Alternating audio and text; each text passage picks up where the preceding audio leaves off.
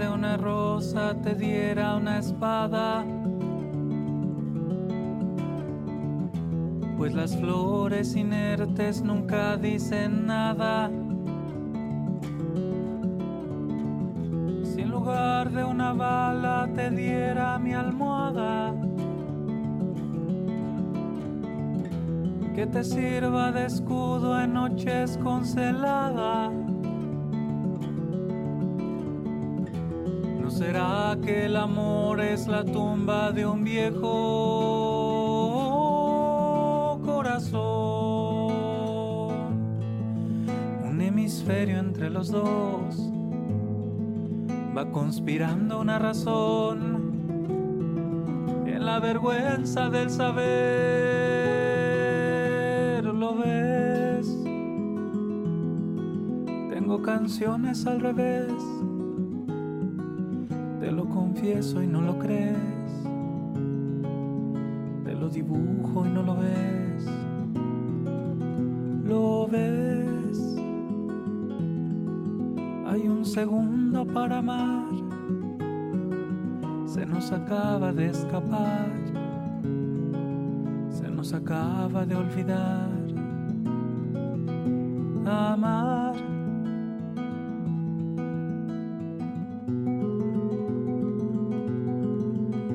Odiar.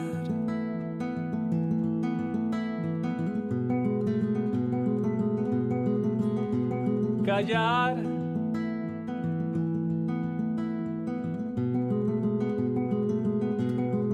Gritar.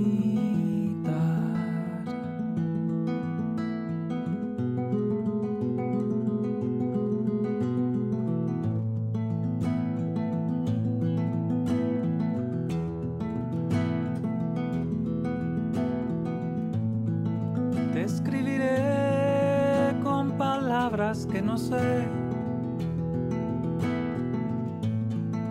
te besaré con mis labios de papel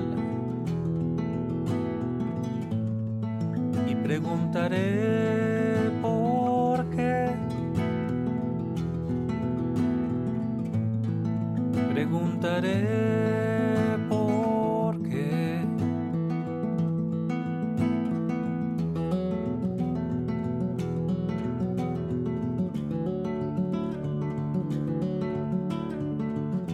Si en lugar del amor te hiciera una frazada que te cubra la muerte, la imagen, la espalda. Si en lugar de mi voz tuviera un argumento que te mienta al contarte todos mis lamentos, ¿no será que el dolor es el templo de un niño corazón? Hay un infierno entre los dos, se escucha el diablo en sol mayor, está silbando en el balcón. ¿Lo ves? No soy tan bueno como crees, tengo raíces en los pies, tengo cigarras en la sien. ¿Lo ves? La luna ya se despertó, me oyó cantar y se enojó, me vio callar y se alegró. ¿Lo ves?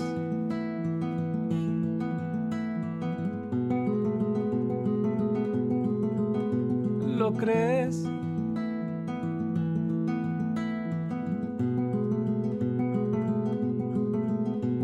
¿Me ves?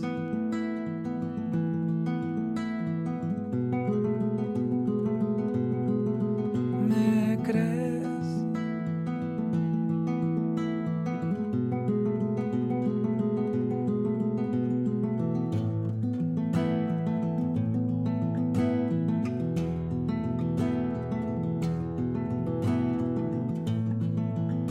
¿Y quién dijo que podías irte ya? te dijo que tenías que escuchar? ¿Quién te dijo que todo esto era verdad? ¿Quién te dijo que nada esto era verdad? Welcome to the Room of Lives. I'm your host, Neil. The song you just listened to is by evolutionary biologist Pedro Marquez Zacarias from the Purepecha region of Mexico. He got his bachelor's at the Universidad Nacional Autónoma de Mexico in Mexico City, his PhD from Georgia Tech, and is now a postdoc at the Santa Fe Institute. Pedro is interested in the origins and evolution of biological complexity and the history and philosophy of biology. He also plans to study the evolution of language, focusing on his mother tongue, Purepecha, which, as we will discuss in this episode, is somehow not connected to any of its surrounding Mesoamerican languages. Outside of research, Pedro is interested in science communication and had started a bilingual blog, Biomusings, that collects perspectives from different scientists. He is also interested in the inclusion of marginalized people in science. During his PhD, he taught at Freedom University, an underground college in Atlanta for undocumented students, and volunteered for Books Not Bombs and the Global Village Project, which support the education of refugees. And of course, he makes music too. You can find links to all of these in the episode description. In this first part, Pedro tells me about his early life in Purepecha, the ancient region, language, and culture that predates Mexico and was isolated from its surroundings. He describes how he moved to the city and lost some of that culture, and why he returned to it later with a renewed appreciation. He shares his early education, subsequent involvement and disenchantment with politics, and trajectory into researching biology.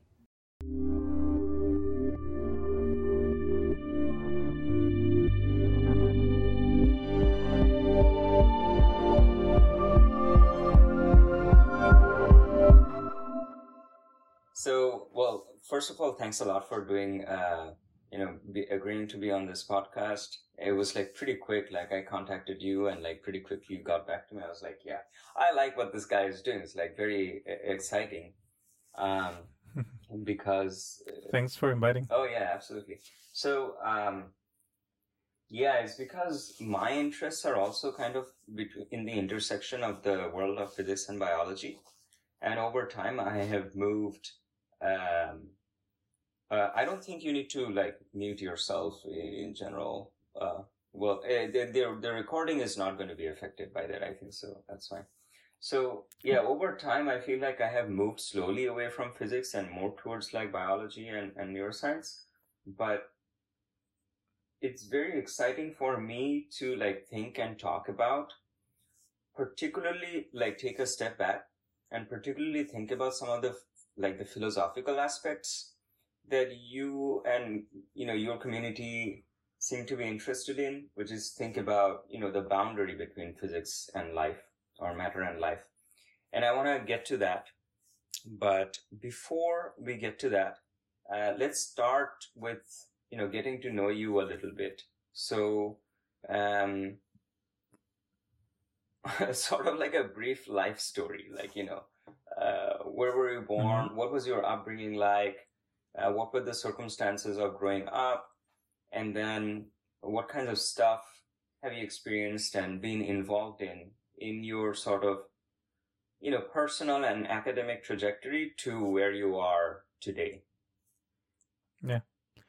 Well, I was born in a region in Mexico, in an indigenous region called the Meseta Purepecha. Mm-hmm. Purepecha is this indigenous culture that has existed for a while, longer than Mexico as a country. So just like in many other countries, there's these very strong indigenous roots. In Mexico, something that happened is that many of them, they still exist and they preserve their their culture and customs in some way or another.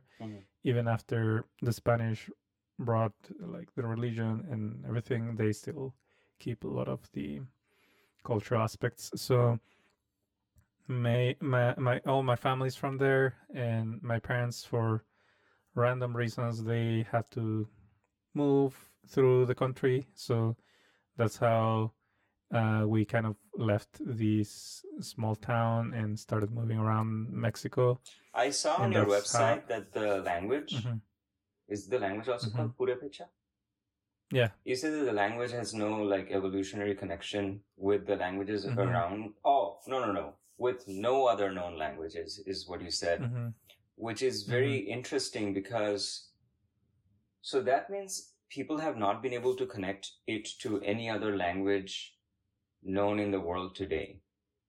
Yeah. So it's like grammar structure and everything is kind of different.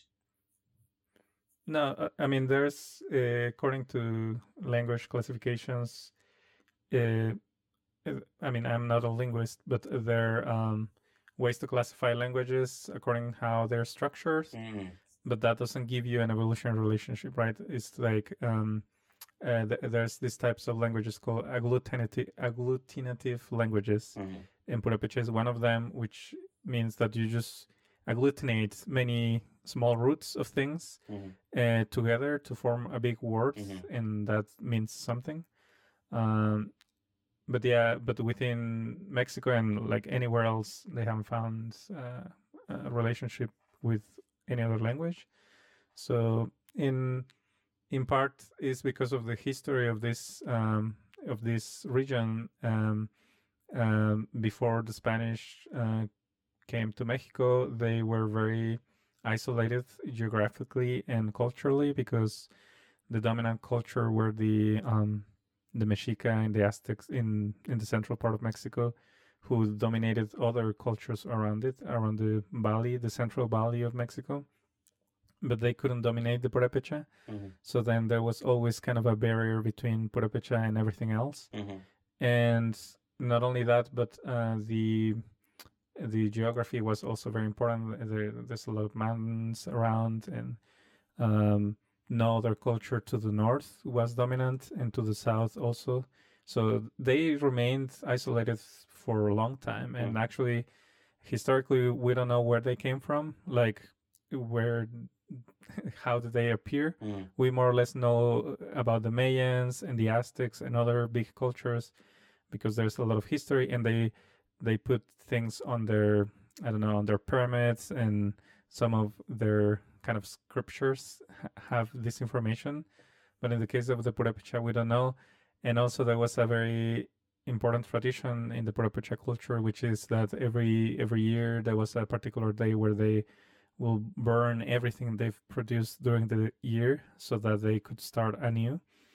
And that meant that there were not really old recordings or like anything old That's that so they produced. Interesting. That's like trippy. Like you could make a whole like TV show about. You could maybe put in a little bit of a magic realism or like paranormal aspect. But where did these people come from? Are they aliens? Yeah. I'm sure we can make an alien show about this. And not only that, there are some very interesting cultural aspects that they share with the Inca culture in South America. For instance, within all the cultures in Mexico, nobody knew how to use copper, but the Purepecha knew, and also the Inca knew, and some of the kind of the clothing style was also very similar to the Inca people. And there was also a very traditional song, very old song that nobody knows where it came from in Purepecha, and in the song talks about the 4 stars, and there's a constellation like the La Cruz del Sur is the southern crux, I think is the translation, that you can only see from the southern hemisphere.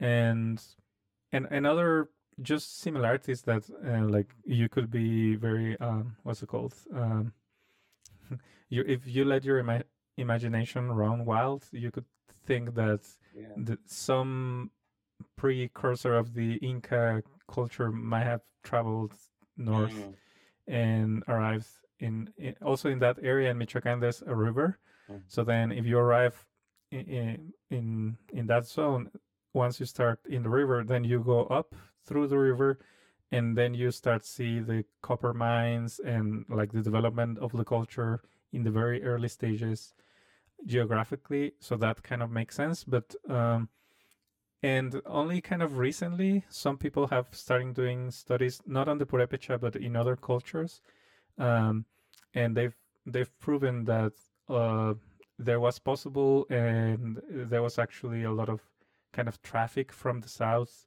of the continent to the north and to the west of the Pacific coastline, up to what's called this very group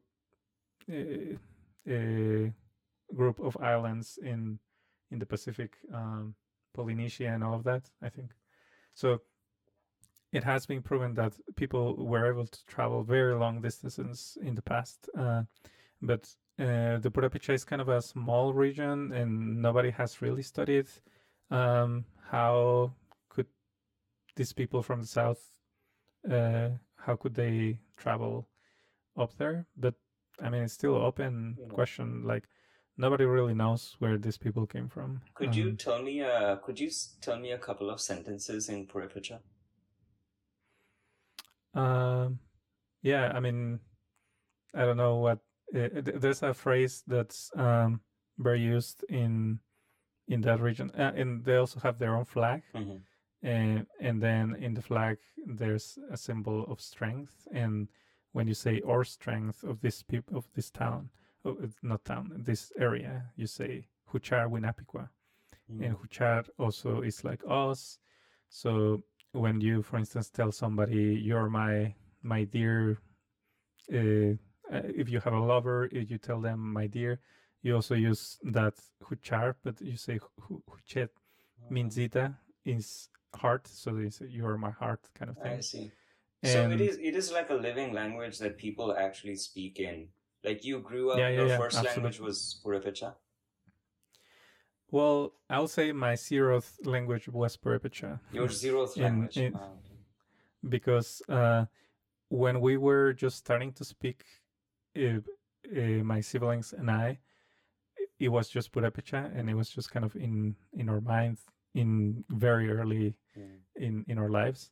But then we moved to the city, and then it became something kind of blurry, and now none of us really speaks this language. So I understand a lot of it, and also because I'm interested in music, and they have preserved the language also in music, so they play a lot of music in Purepecha, and obviously my parents and everyone else in my family, but except for my siblings and I, speak it. So in that sense, for instance, my brother, who's the eldest, he spoke Purepecha very well when he was very young, but then we moved back then to the largest city in the world, which was Mexico City, and then he started school, and obviously there was a huge pressure to just speak Spanish. And also, I mean, there's a lot of discrimination in Mexico against indigenous people even to this day. So back then it was even stronger, and I think my family felt, or my parents felt, the need for us to use primarily Spanish, and actually sometimes they would speak in Purepecha in front of us just to like to talk about I don't know, adult things. I don't know. they would talk about. So it was kind of later in our life, or in our lives, especially me, who from my siblings, who got interested in kind of relearning about the culture and specifically about the language. And then it was about middle school that I started going every summer to my grandparents' house and visiting a lot of family members, and just being there was by the end of the summer, I felt that I could speak and understand almost everything, because it's a very intuitive language.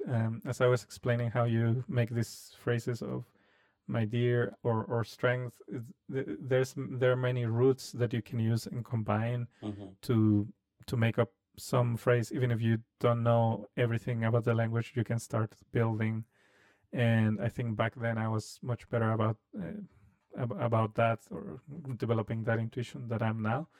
But but that's been kind of the story of my relationship with that language. And you were saying that your family, like, you're kind of telling me about your life trajectory. So you like moved away from there and moved to the big city, and then to Mexico City and to other cities, because my dad worked in the military.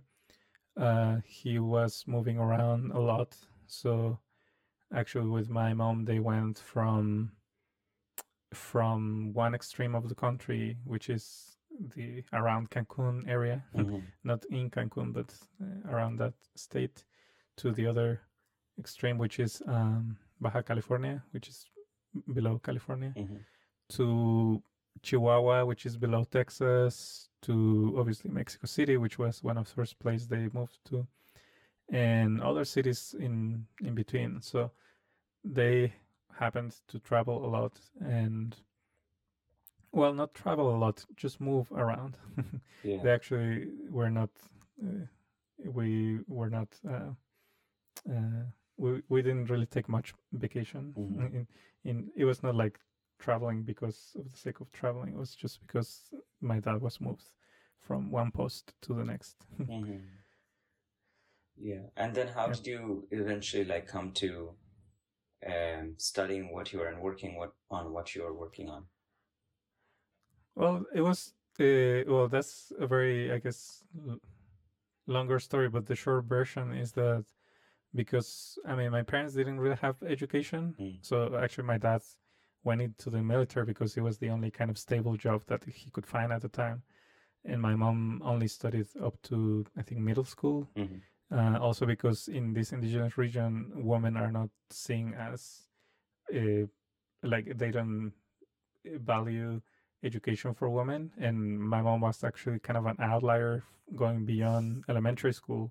So she really fought her way to go through middle school, and I think because of that lack of structure, or my siblings and I weren't really kind of caged in a specific area. So for instance, my sister studied architecture, my brother studied history, and I studied what's called biomedical sciences. So wow, and you have a PhD, right? I'm finishing. You're finishing a PhD right now. I'm writing my thesis. Wow, that's like such a huge leap from like between one generation and another.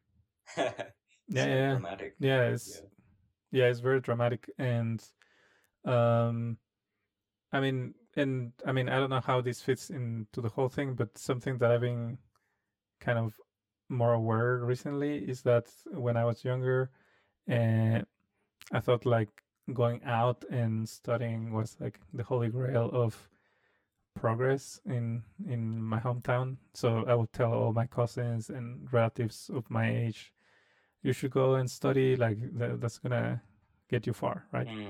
And now I think I'm not so sure about that anymore, in the sense that what they have there is something that you cannot replace by anything else, which is the culture and the people that you grow up with, and the community, and the very strong sense of community that you build being there, and just going out and studying and then getting interested in these very abstract things that sometimes have no relation with reality anymore, and getting your bachelor's, your PhD, all of that is kind of the opposite of building a sense of community. It's kind of isolating yourself so that you can study this particular thing in this very obscure field. So now when I go and visit my family, and some of my younger cousins or family members, like, oh, what are you doing there? like how is it living, I don't know, in Mexico City or in the US or whatever. Like I tell them about my experience, but now I don't really try to force them to like go and study and like I think that's yourself. I mean, that's a real nugget of wisdom, because I feel like there's this very strong, maybe somewhat silent global culture that, I mean, I don't know how to describe it really, but it's like part of it is reflected in this thing that, you know, you're kind of like ashamed of the indigenous culture, and then everything that's kind of like, probably like, I could just call it like kind of like Western or whatever, Western science, Western whatever, everything like that is seen as like this glamorous. And as you keep climbing up in that world, everyone, even the indigenous people or like people in India, they see that as, oh, this is cool, like, you know. Yeah. But for example, as you were telling, and so this big global mental culture makes you very easily forget that you can have like a different value system where this is not the thing that's most valued. Because everything around you, whether explicitly or not explicitly, is constantly reinforcing this idea is, do you have like a lot of education as far as the Western parameters are concerned, and, you know, whatever, things like that. So it's like this big contrast between, like, as you were telling me about the culture of Purepecha, I was like, this is actually so cool that there are so many unique and sort of like mysterious and very like unique things. But on the other hand, when you like come to the city, it's those kind of, it's like you're like, it makes you feel like kind of like ashamed for, so it's like, if you think about it, I mean, there are certain things that are like kind of flipped about this value system that we are trying to assimilate within us. I think it doesn't really value some of the things that, you know, some like more indigenous cultures, they would be more like quick to see that, oh yeah, it's like this community thing is kind of important. But yeah, for me, I think it took getting a little bit older before I started getting a little bit disenchanted with the big, the promotion machine of kind of Western media and Western everything. And some of the things that I would say I value from my own native culture, it's not very easy to put that in words or like prove it or like demonstrate it very easily. Or it's not something that you like show off to people or, you know. So anyway, so you're going to give me like a brief description of your trajectory into like studying what you're studying. Yeah, so then around, and I mean, I was, because I didn't have education. Oh, there's something funny about also education, which is that my birthday is in October and the school year starts in August in Mexico. So, and back then, kindergarten was not mandatory. I think it's still not mandatory in Mexico, but back then it was not. So I didn't go to kindergarten. My siblings did, but I didn't. But anyways, when I was about to be aged to start elementary school, my mom took me to the school and tried to enroll me in the school in first grade, and they said, "Oh no, he's not yet the age," because I was just like this 2 months or whatever it needed to be actually the age. And they've changed the law now so that people in my situation would be able to enroll now, but back then I couldn't. So that was quite disappointing because at that point I was very excited about school. Like I would see my siblings doing homework and maybe that was a torture for them, but to me it was like, oh cool, like you get to do these random things. And so I was very excited, but then because of that I couldn't enroll. So then my mom said like, "Oh, that's too disappointing, but no worries.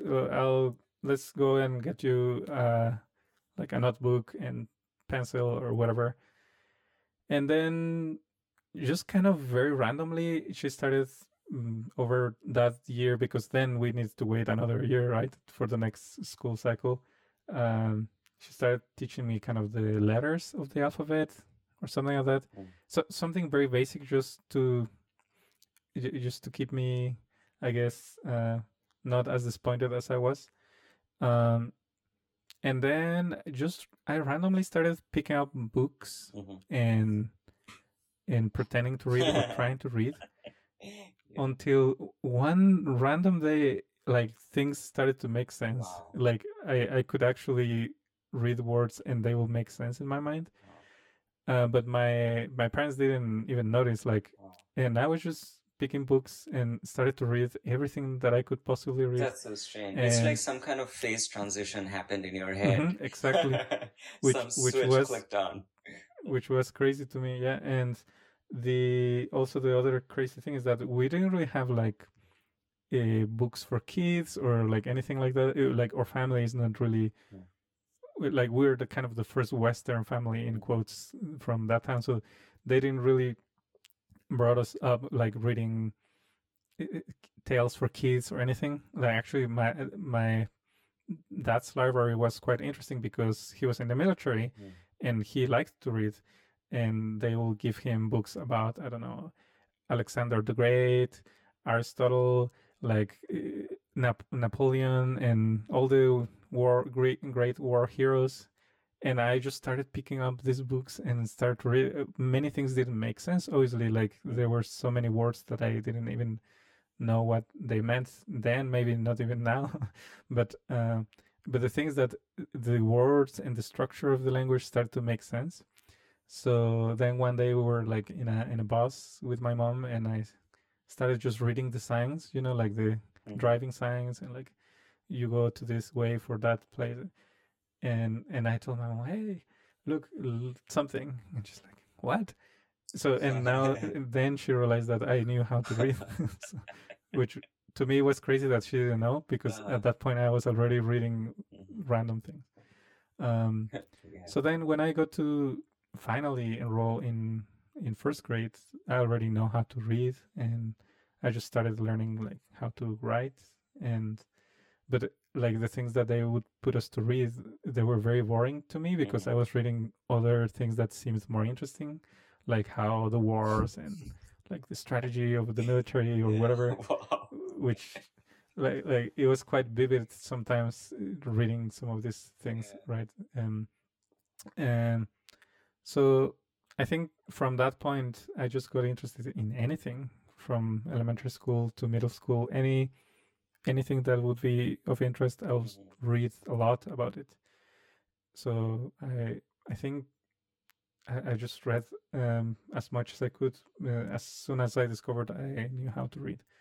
And in high school, I was also very interested in politics. So I would have been labeled as a nerd, but I was not like an isolated nerd. I actually had many friends, and I was at that point kind of popular in school, so I was very into politics, and I was like, yeah, comrades, we're gonna do this and that and things like that, So I got some kind of communism.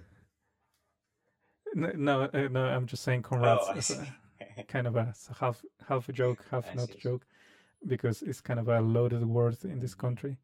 But the word in Spanish, like camaradas or compañeros, is kind of very commonly used when you go for a rally or for something. So so I will go and, hey, let's do this and let's do that. So I was very interested into politics, and I mean, I was good at, I don't know, chemistry or physics or whatever else we had, but biology also.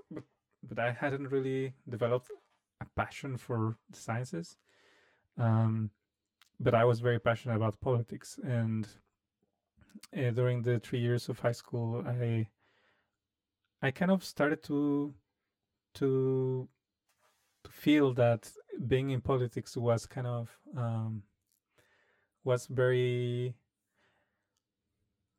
It was kind of a dangerous path in the sense that so many things were or seemed unethical to me. Like in order to get to an actually good position in politics, you needed to do so many kind of obscure deals with people, and there was a lot of money involved. And I mean, this is high school, but it just so happens that the high school that I went to is so important in that state of Mexico, in Michoacan, which is the state I'm from. Like the person who led the independence war in Mexico, he was a director of this high school, and the other person who also led the independence war in 1810, around these years, he also was a student there. So many big historical figures in the country studied there. So because it kept that historic load, the politics inside the high school, even though we were just high schoolers, was so important. Like almost every governor that wants to be a governor needs to go through this school in some way. And also there's been so many like important people in the world. Like there's a very important poet in Latin America, Pablo Neruda, and he visited also this high school. And so because of that, I started to learn, like, in order to get to these positions, right, to be governor or senator or whatever you wanted to be, it would have been very hard to have high ethical standards, right? Everyone had to do something shady to get there. So that was kind of my first, in a sense, professional disenchantment, because I didn't want that for me, or to do that as a career. And it just so happened that then I was also interested in chemistry. So then one professor invited me to the chemistry Olympiad. And I was like, okay, I'll go to the training. And I went to the training, but the professors never show up. They were always late, and I just got bored. And then I left the chemistry Olympiad, and another professor invited me to the biology Olympiad and said, well, I know you don't really like biology, but the first topics are chemistry, so maybe that could be of interest to you. So I went there, and yeah, it was chemistry, it was biochemistry, the first few chapters of these books. And what really got me interested in that was the professor. He was, and still to this day, very engaged with material, with students, with everything, with education in general. And I was like, wow, it's like this person has this real passion for biology, right? And he kind of just inspired me to keep studying biology. And in this competition, then I participated for 1 year, and in that year I won in the school, in the state, and then I won the national, then I went to the international. I didn't win the international, but it was just like one very intense year out of the high school that I developed a very strong interest and passion for biology. And in particularly, I was interested in biochemistry for a few years. Even the first couple years of college, I was also very interested in biochemistry. And the interesting thing is that then in that year of the competition, my least favorite topic of the biology Olympiad was ecology and evolution. And now, if I describe myself as a biologist, I say I'm an evolutionary biologist. With biochemistry. Yeah, probably, right? Yeah. So, but now I'm an evolutionary biologist, right? So, it just took me a while to get to this point within biology, but I just needed to get into the biology realm and then explore different topics. Like in college, I was more interested. The degree that I was in Mexico City, which was the national university there, it was biomedical sciences. So it was mostly kind of molecular biology, a lot of genetics, immunology, virology. I was very interested in virology also. And you had to do research almost full time every year in a different lab. So this was a very intensive program. It was research-based program, and I thought that I would do that for the rest of my career, like do kind of biomedical things, which would have been quite handy for these times of the pandemic. But then I just, in one of the labs that I was there, in one of the labs that I did research, I also didn't really like the environment.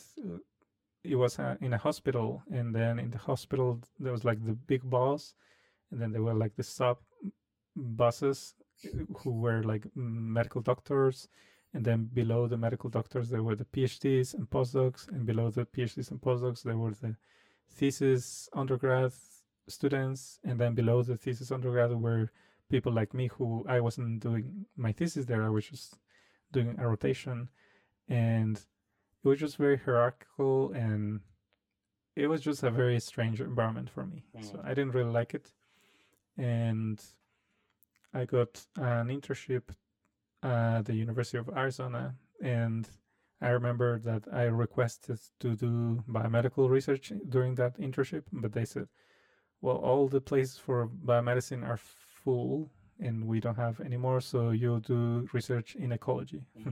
So I went to an ecology lab, and it was great. Like, I really liked the environment, like everyone just quite horizontal. Like you could talk to the PI or to anyone, and it'll be the same if you were an undergrad or high schooler versus postdoc, whatever. Yeah.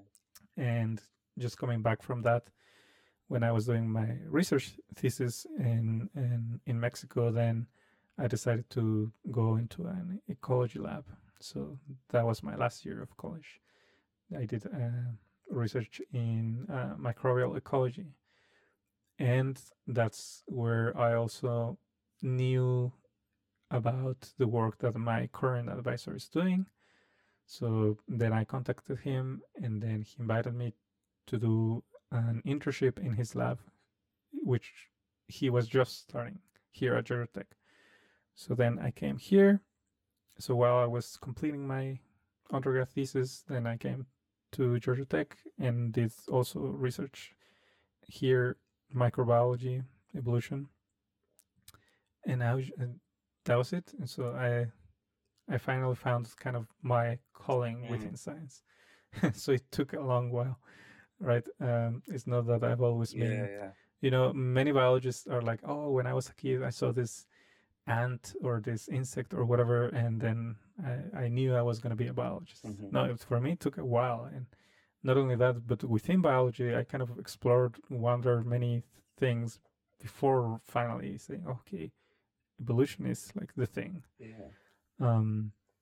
So now I've been here almost, well, now 6 years. So I have to graduate this summer, and then in the winter I'll be going to the Santa Fe Institute in Santa Fe, New Mexico, and I'll be doing just theoretical work.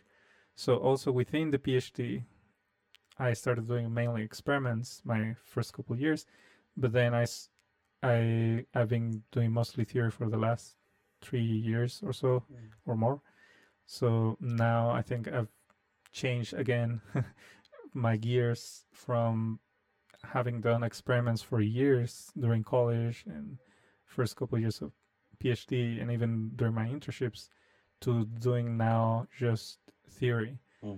And it wasn't anything planned. Like, I didn't plan to be like that. I've been just wandering across different topics, but it has come in handy because now I can talk to people who do theory in biology, and I can talk also to experimentalists because I've done the experiments. I know how a bacteria looks under the microscope, kind of thing. And I also know like kind of the frameworks that people use in theoretical biology, which is. So I'll come to these sort of research questions in a little bit, but I guess to sort of do a little bit more justice in rounding out your bio, I guess I should mention that, you know, you're still like pretty interested in a lot of like extracurricular stuff. So you were a teacher at this thing called the Freedom University, which is where you guys teach undocumented people from Atlanta. Yeah. So you were involved in that. This is the only stuff. This is only the stuff that I see from your website. You're probably maybe involved in other stuff as well. But another cool thing is like you've also done some of this like little documentary / interviews, talking to scientists in the field about different topics. Most of the topics that I saw are about thinking about what is life and questions about evolution. And I kind of enjoyed those interviews. So you're interested in science communication. You also have some songs on your website, and I wasn't sure, like, are those you? Did you? Oh, you're like pretty good with the guitar and singing and everything. Yeah, wow. No, it's just a hobby. Yeah, nice. Thanks for hanging out with Pedro and me in the Room of Lives. In the second part, Pedro argues that biology cannot be reduced to physics, which sees causal chains, and instead has to develop its own theories based on causal cycles. And does our scientific reasoning of causal chains versus cycles map onto our religious cosmologies of a linear universe, such as the Christian universe, versus a cyclical universe, such as the Hindu universe? En la guitarra escucho voces florecer, pero no encuentro acordes para embellecer. Tu risa estalla en este amanecer. Yo no tengo canción. En el oscuro inmenso de este anochecer, perdí el soneto inquieto que quiso nacer.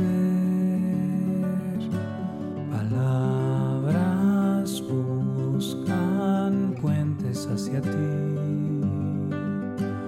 y tropiezan en mí,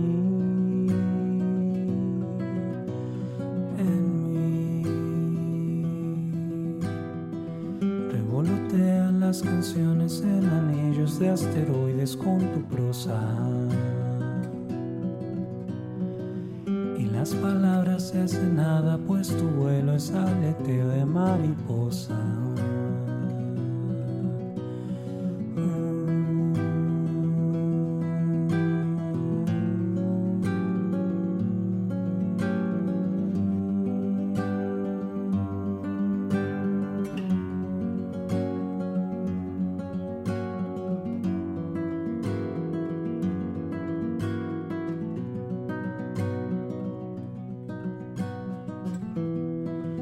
Entre mis labios tengo sed para besar, pero no encuentro forma de hacerte llegar los besos quietos de la tempestad, mis besos de